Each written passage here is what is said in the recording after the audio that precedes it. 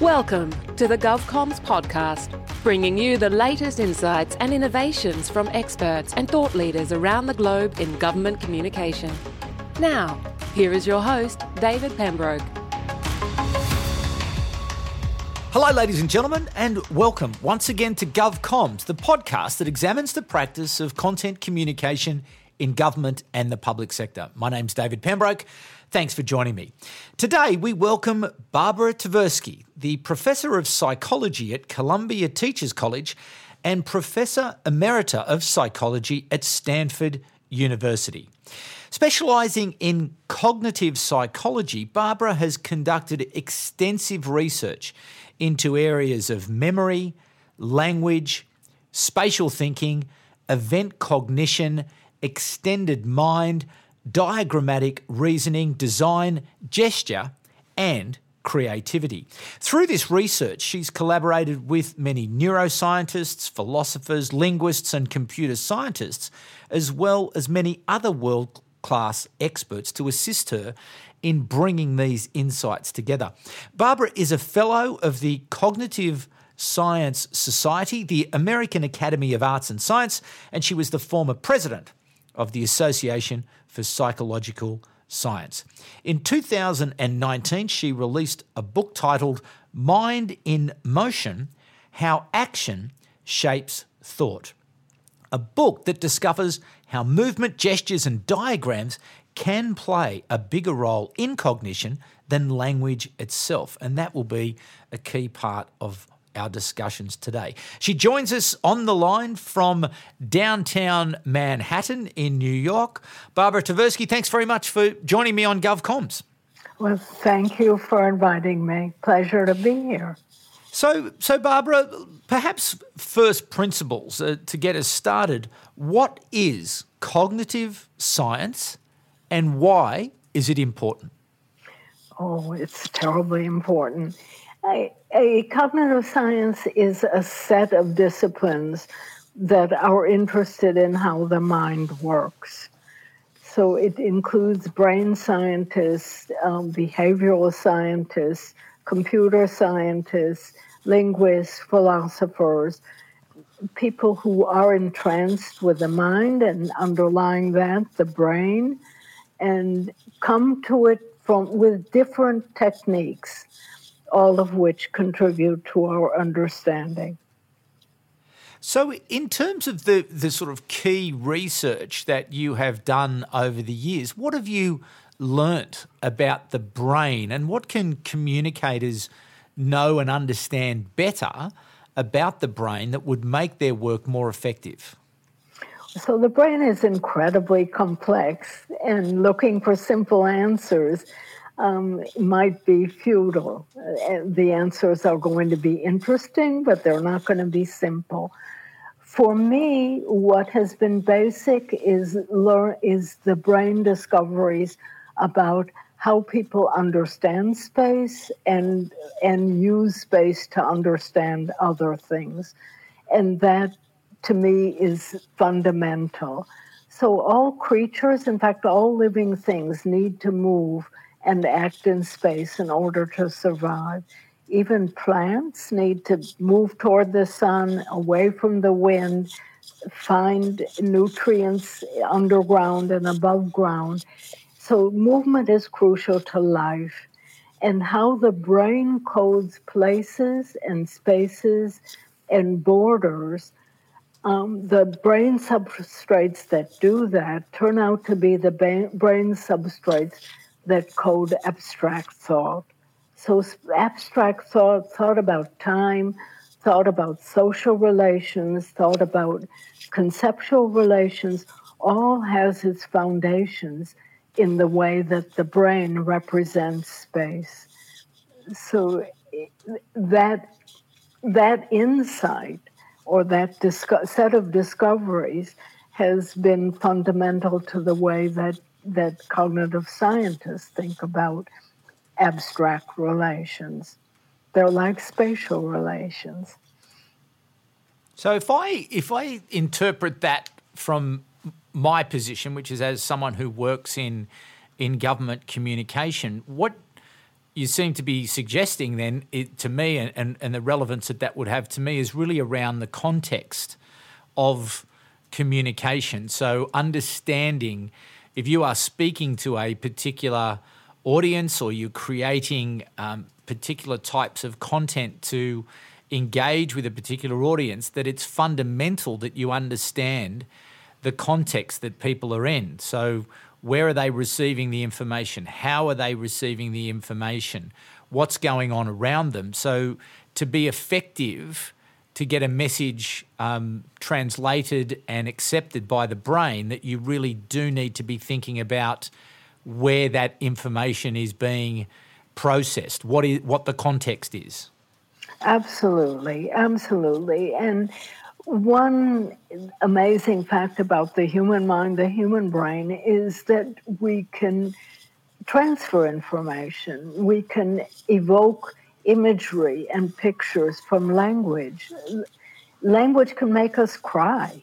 Even though we're not actually witnessing a scene, it's describing it in a way. Nevertheless, the face-to-face has importance. So language does capture a great deal, and we can imagine visual things, spatial things just from language, and vice versa. We can use our spatial and visual memory and imagery in order to create beautiful prose. But being there adds something. So that's part of it. So context is very important, but that interchangeability, the ability to go from modality to modality, is also important about being human. But let's take a moment to look at what happens face to face. Face to face, I'm not just using words, and you're not just using words. We're using our whole body. Gestures to speak. We're often pointing to things in the world or looking at things in the world, using terms like this and that and there and this way, which all refer to the world. So we're bringing the world that we're sharing into our conversation through the actions of our body and through the existence of the world. So how to do that when we're not face-to-face is somewhat of a challenge. Some of it is in our language. In fact, the way we talk about thinking is the way that we talk about acting on objects. So in fact, you almost can't talk about actions on thought without using that language. So we bring forth ideas, we toss them out, we tear them apart, we draw them together. Those are all words that we might use on actual objects when we're interacting with those objects, doing things with them. What's especially interesting is that we turn those actions on objects not just into words, but into gestures. So if I say toss out an idea, I'm probably going to toss one out with my hand. If I say bring ideas together, I'm going to use my hands to show that. So that those concepts of actions on thought get expressed in our words, in our actual gestures, and in our language. So again, that multimodality supports the thinking.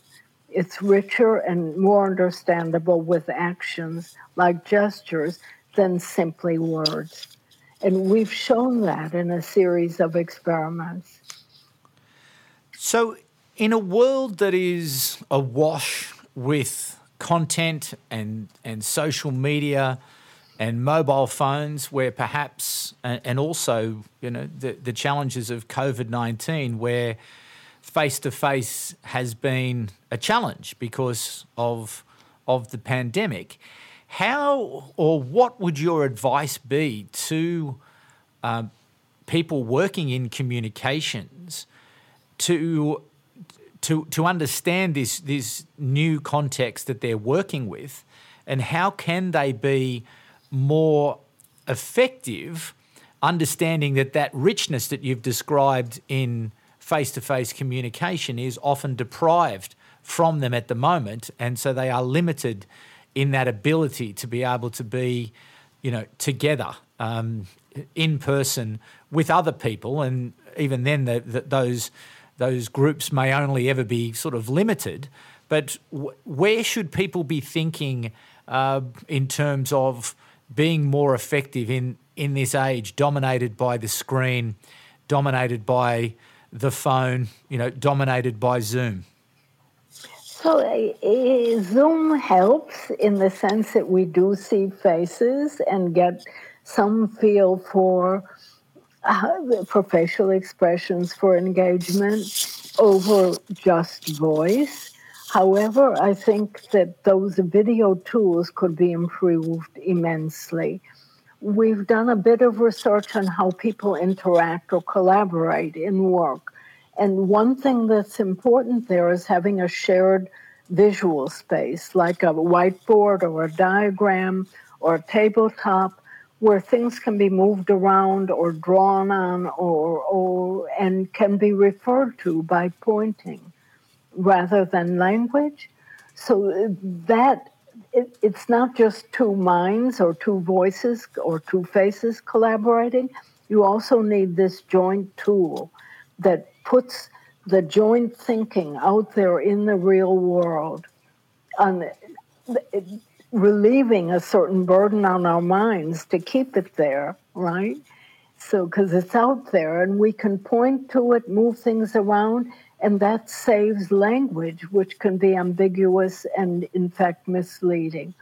So, there aren't yet popular, widely used interfaces that allow that. And I hope they're under development, because increasingly work will be remote and collaborations are important.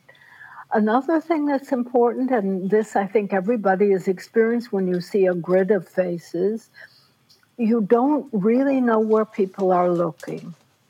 And if you're in a big conference room, even a big conference room, you can see where people are looking. Usually where people are looking is the next speaker, but there has to be commonality. I have to know that the rest of the group is which way they're looking, in order to understand that, where people's attention is. People look where they're attending.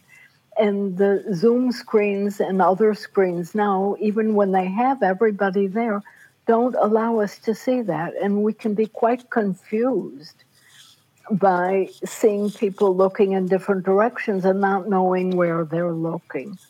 So that seems to me, again, something that the developers could overcome and could compensate for in one way or another.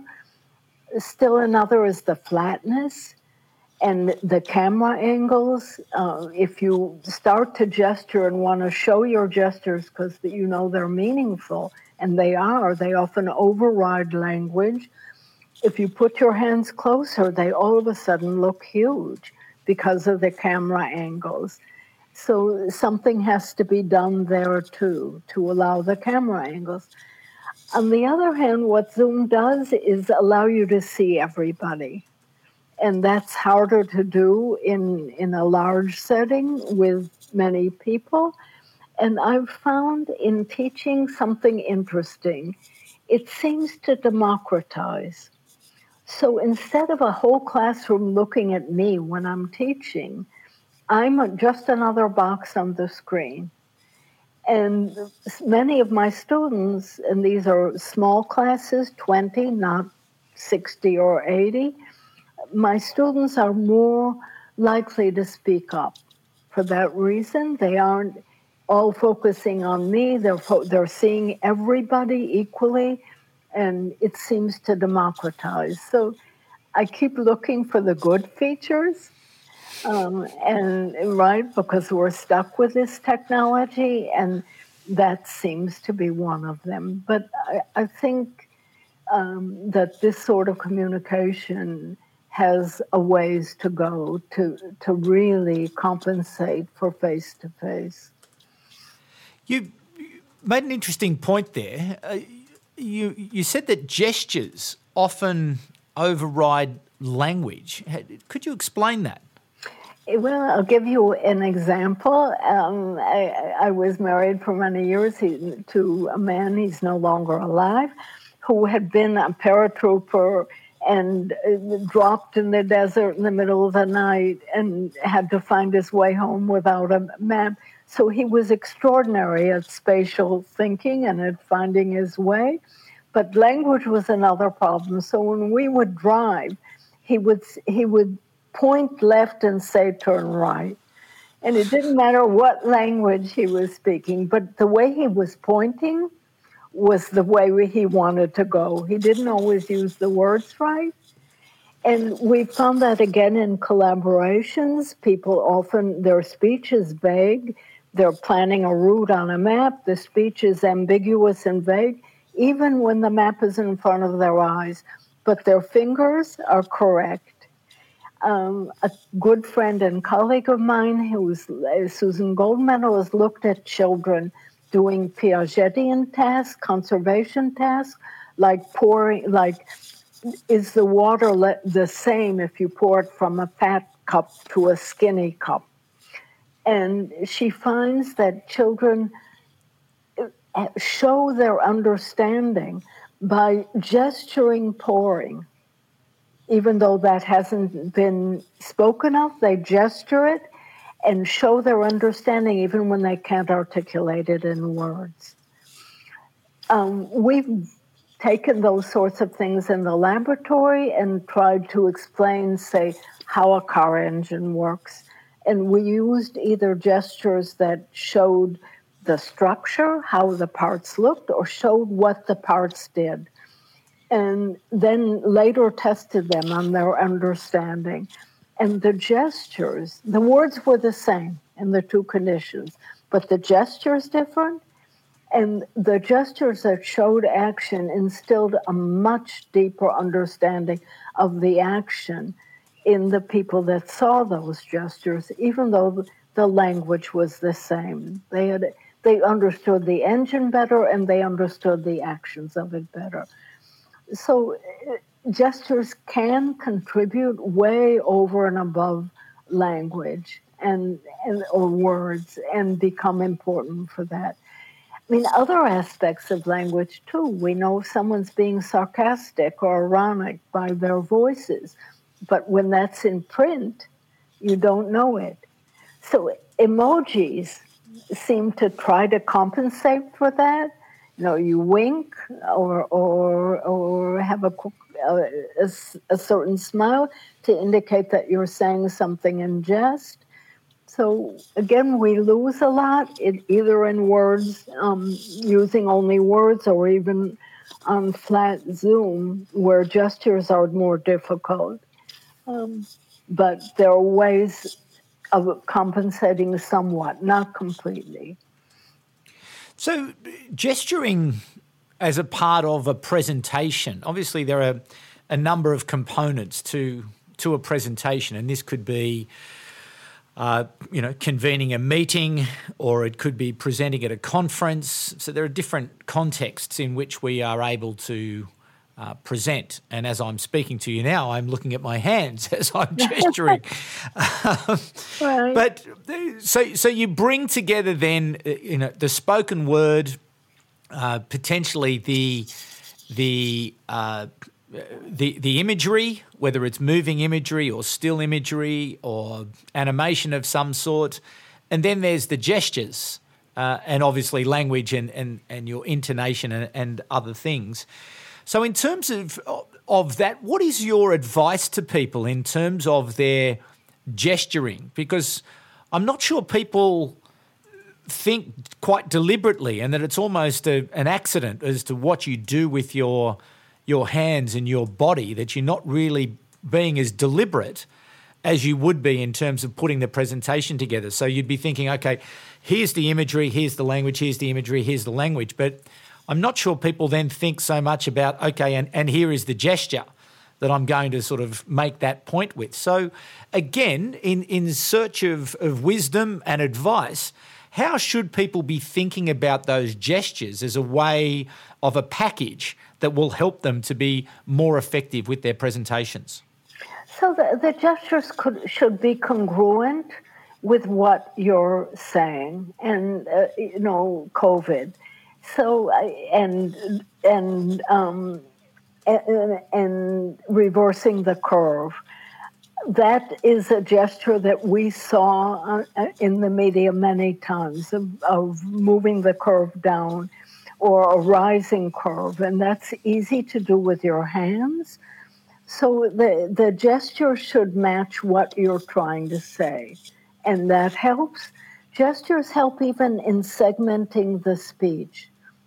On the one hand, on the other hand, or first, second, third. So the gestures can accentuate the breaks in the thinking and be effective for that reason.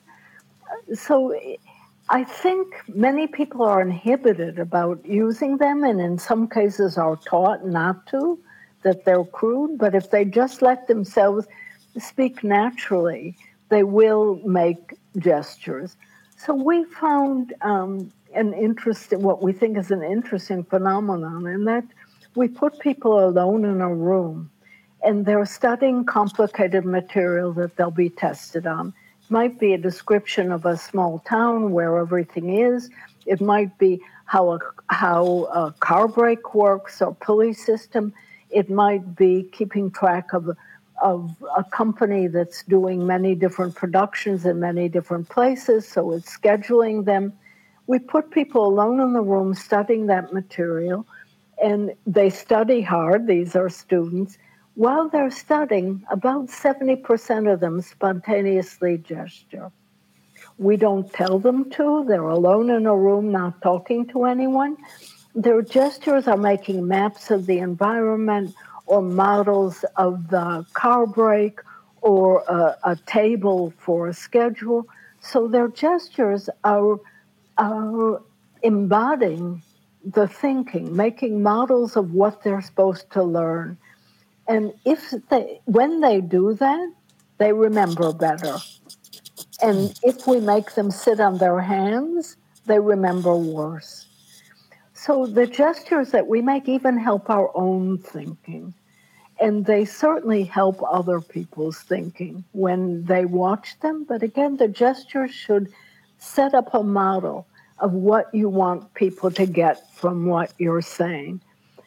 So I've also spoken of the importance of diagrams and charts and maps, again, because they're a more direct connection to thought than words. Words are arbitrary, have arbitrary connections to meaning.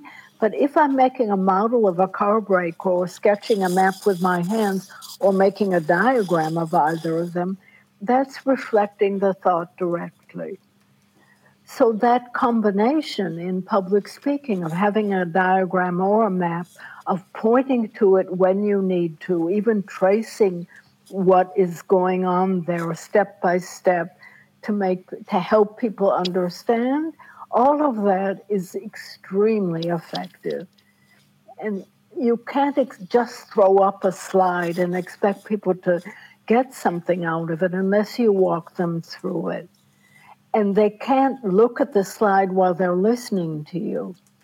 So, because people don't multitask very well. So you really have to use that slide and walk people through it, and they'll get a much better understanding of whatever it is that you're trying to say. Interestingly, in a paper that you wrote back in 2014, Thinking in Action, you stated that in one of your experiments, you found that communicators use more gestures than problem solvers. Why do you think that is? Right. I mean, I said people alone in a room solving problems make gestures to solve them. When you explain, you're obligated to compose a narrative and to have a beginning, what's the problem, and then walk through a solution and show an ending. So because you're explaining to somebody else, you're composing a narrative, the gestures go along with that narrative. And especially when you're explaining a problem that needs to be solved that is inherently visual spatial, then the gestures are congruent with the problem solution and help explain it. It's like talking to yourself a bit. You can talk very telegraphically, but if you try to explain your thoughts to somebody else, you have to fill in those things. And the same happens with gestures. You make bigger gestures to people, to explain to people, than ones to yourself, because you're aware that they need to see them. If they're very far away, your gestures get even bigger. So and this happens naturally, just as we adjust our speech, we speak louder if someone's far away and softer if they're closer. We seem to automatically modulate our gestures depending on our audience. If our audience is just us, we can be more telegraphic. And so with those gestures, clearly your hands are very powerful tools to gesture. But what about the rest of your body, your legs, your torso? How important is that movement to creating meaning? So it again depends on the content and, as you say, the context.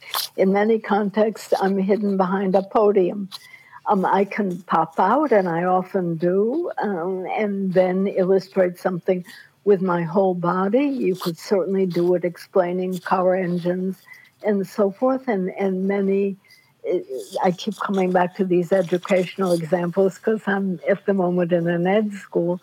And in fact, many science educators, math educators do use movements of the body and as they explain, and have children or adults who are learning use them too. They might enact the actions of molecules as they bond, and might show you that action. So depending on the context, using your whole body in one way or another can actually be helpful beyond just using your hands.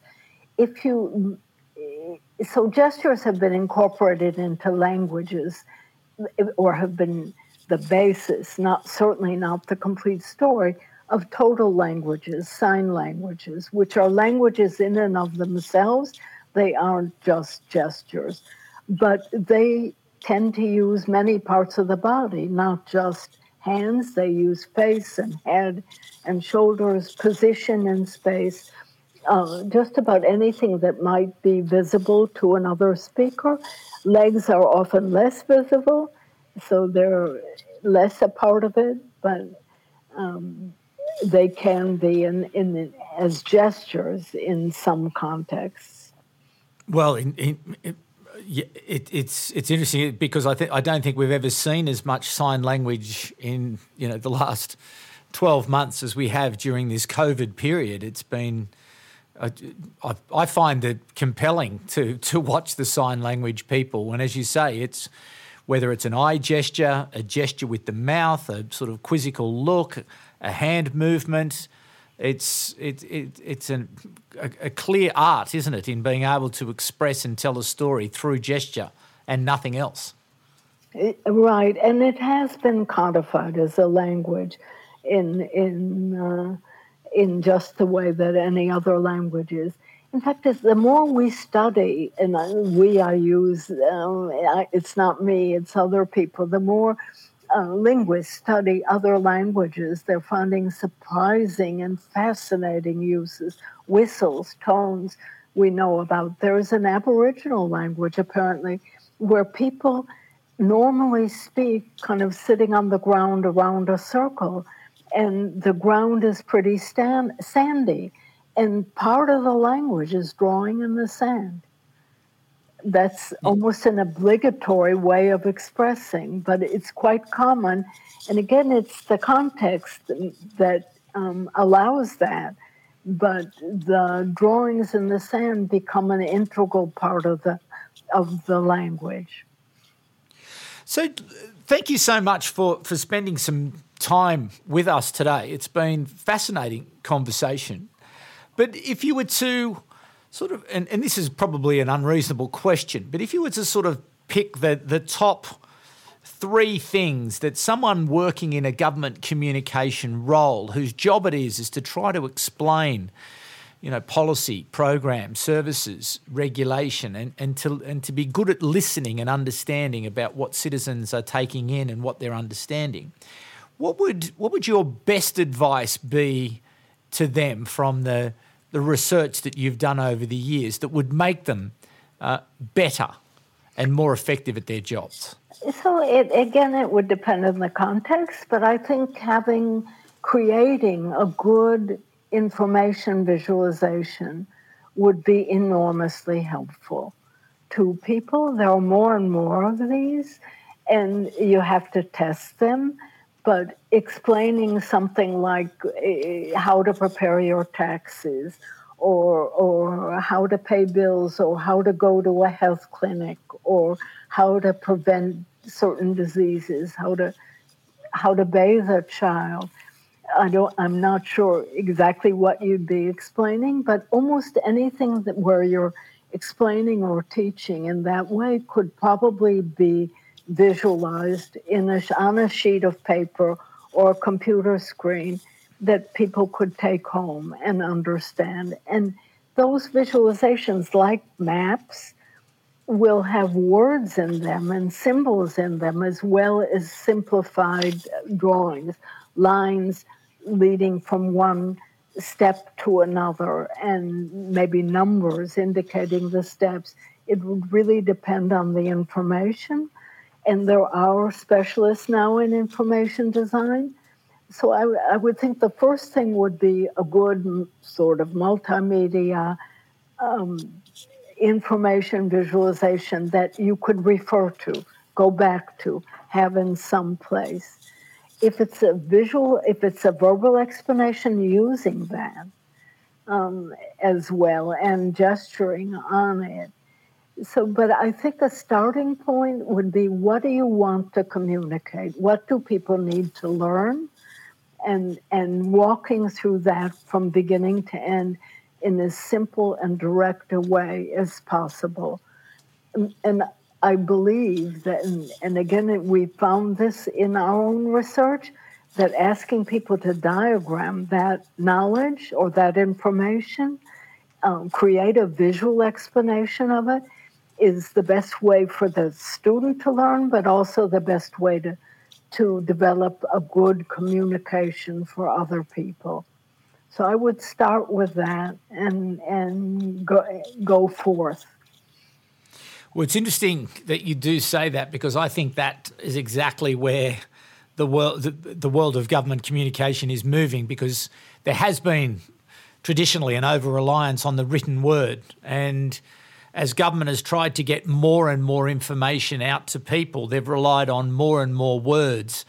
And it's, there are now pages and pages and pages of information which are just words, and it's very, very hard to get through a lot of that information to create any sort of meaning. So I think this move to simplification, this move to visualization that you've so clearly articulated, is certainly a critical part of the next phase of government communicating more effectively, where it can break it down into a simple and make it much more accessible and much more understandable. And the words can be there, but they're only part of the show, not the whole show. I couldn't agree more.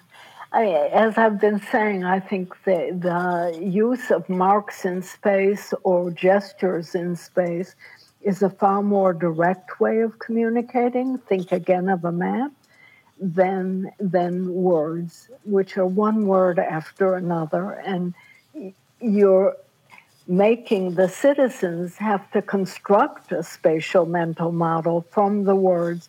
So instead of making them construct it, which is often very hard because the language can be incomplete or confusing, give them a diagram and work from there. It will clarify the thought of the person trying to communicate, and certainly help the thought of the recipient.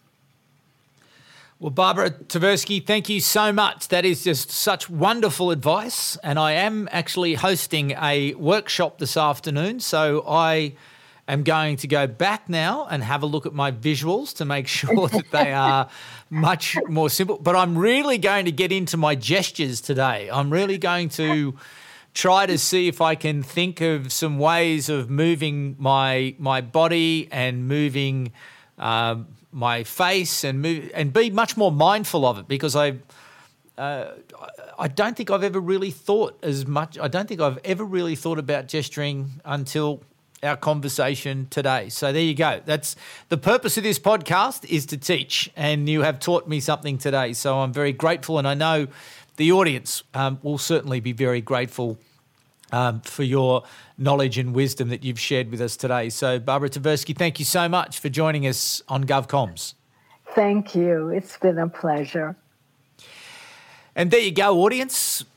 Fantastic. What a great insight there. What wonderful wisdom. And just the simplicity of that. And going way back to the first answer, that sense of, the brain likes it simple. The brain likes it visual. And really, that's how we're going to get it across, and understanding that context as to where are people going to get this information and how can we do it in such a way that creates meanings. And, words are part of it, but they're not the whole show. So we've got to be much more visual. And I certainly think that this is going to be an increasing part of the work that we do in coming years in government communication. So more to come on that in the future as we keep talking about government communications, which obviously is increasingly important as government plays such a big role as we all recover from COVID-19. Government is going to have to get better at the way it explains itself to citizens and stakeholders. But you know all that. I'll be back at the same time in 2 weeks with another great guest here on GovComms. Thanks again for your attendance and your interest, and I'll be back, as I say, at the same time in a couple of weeks. But for the moment, it's bye for now.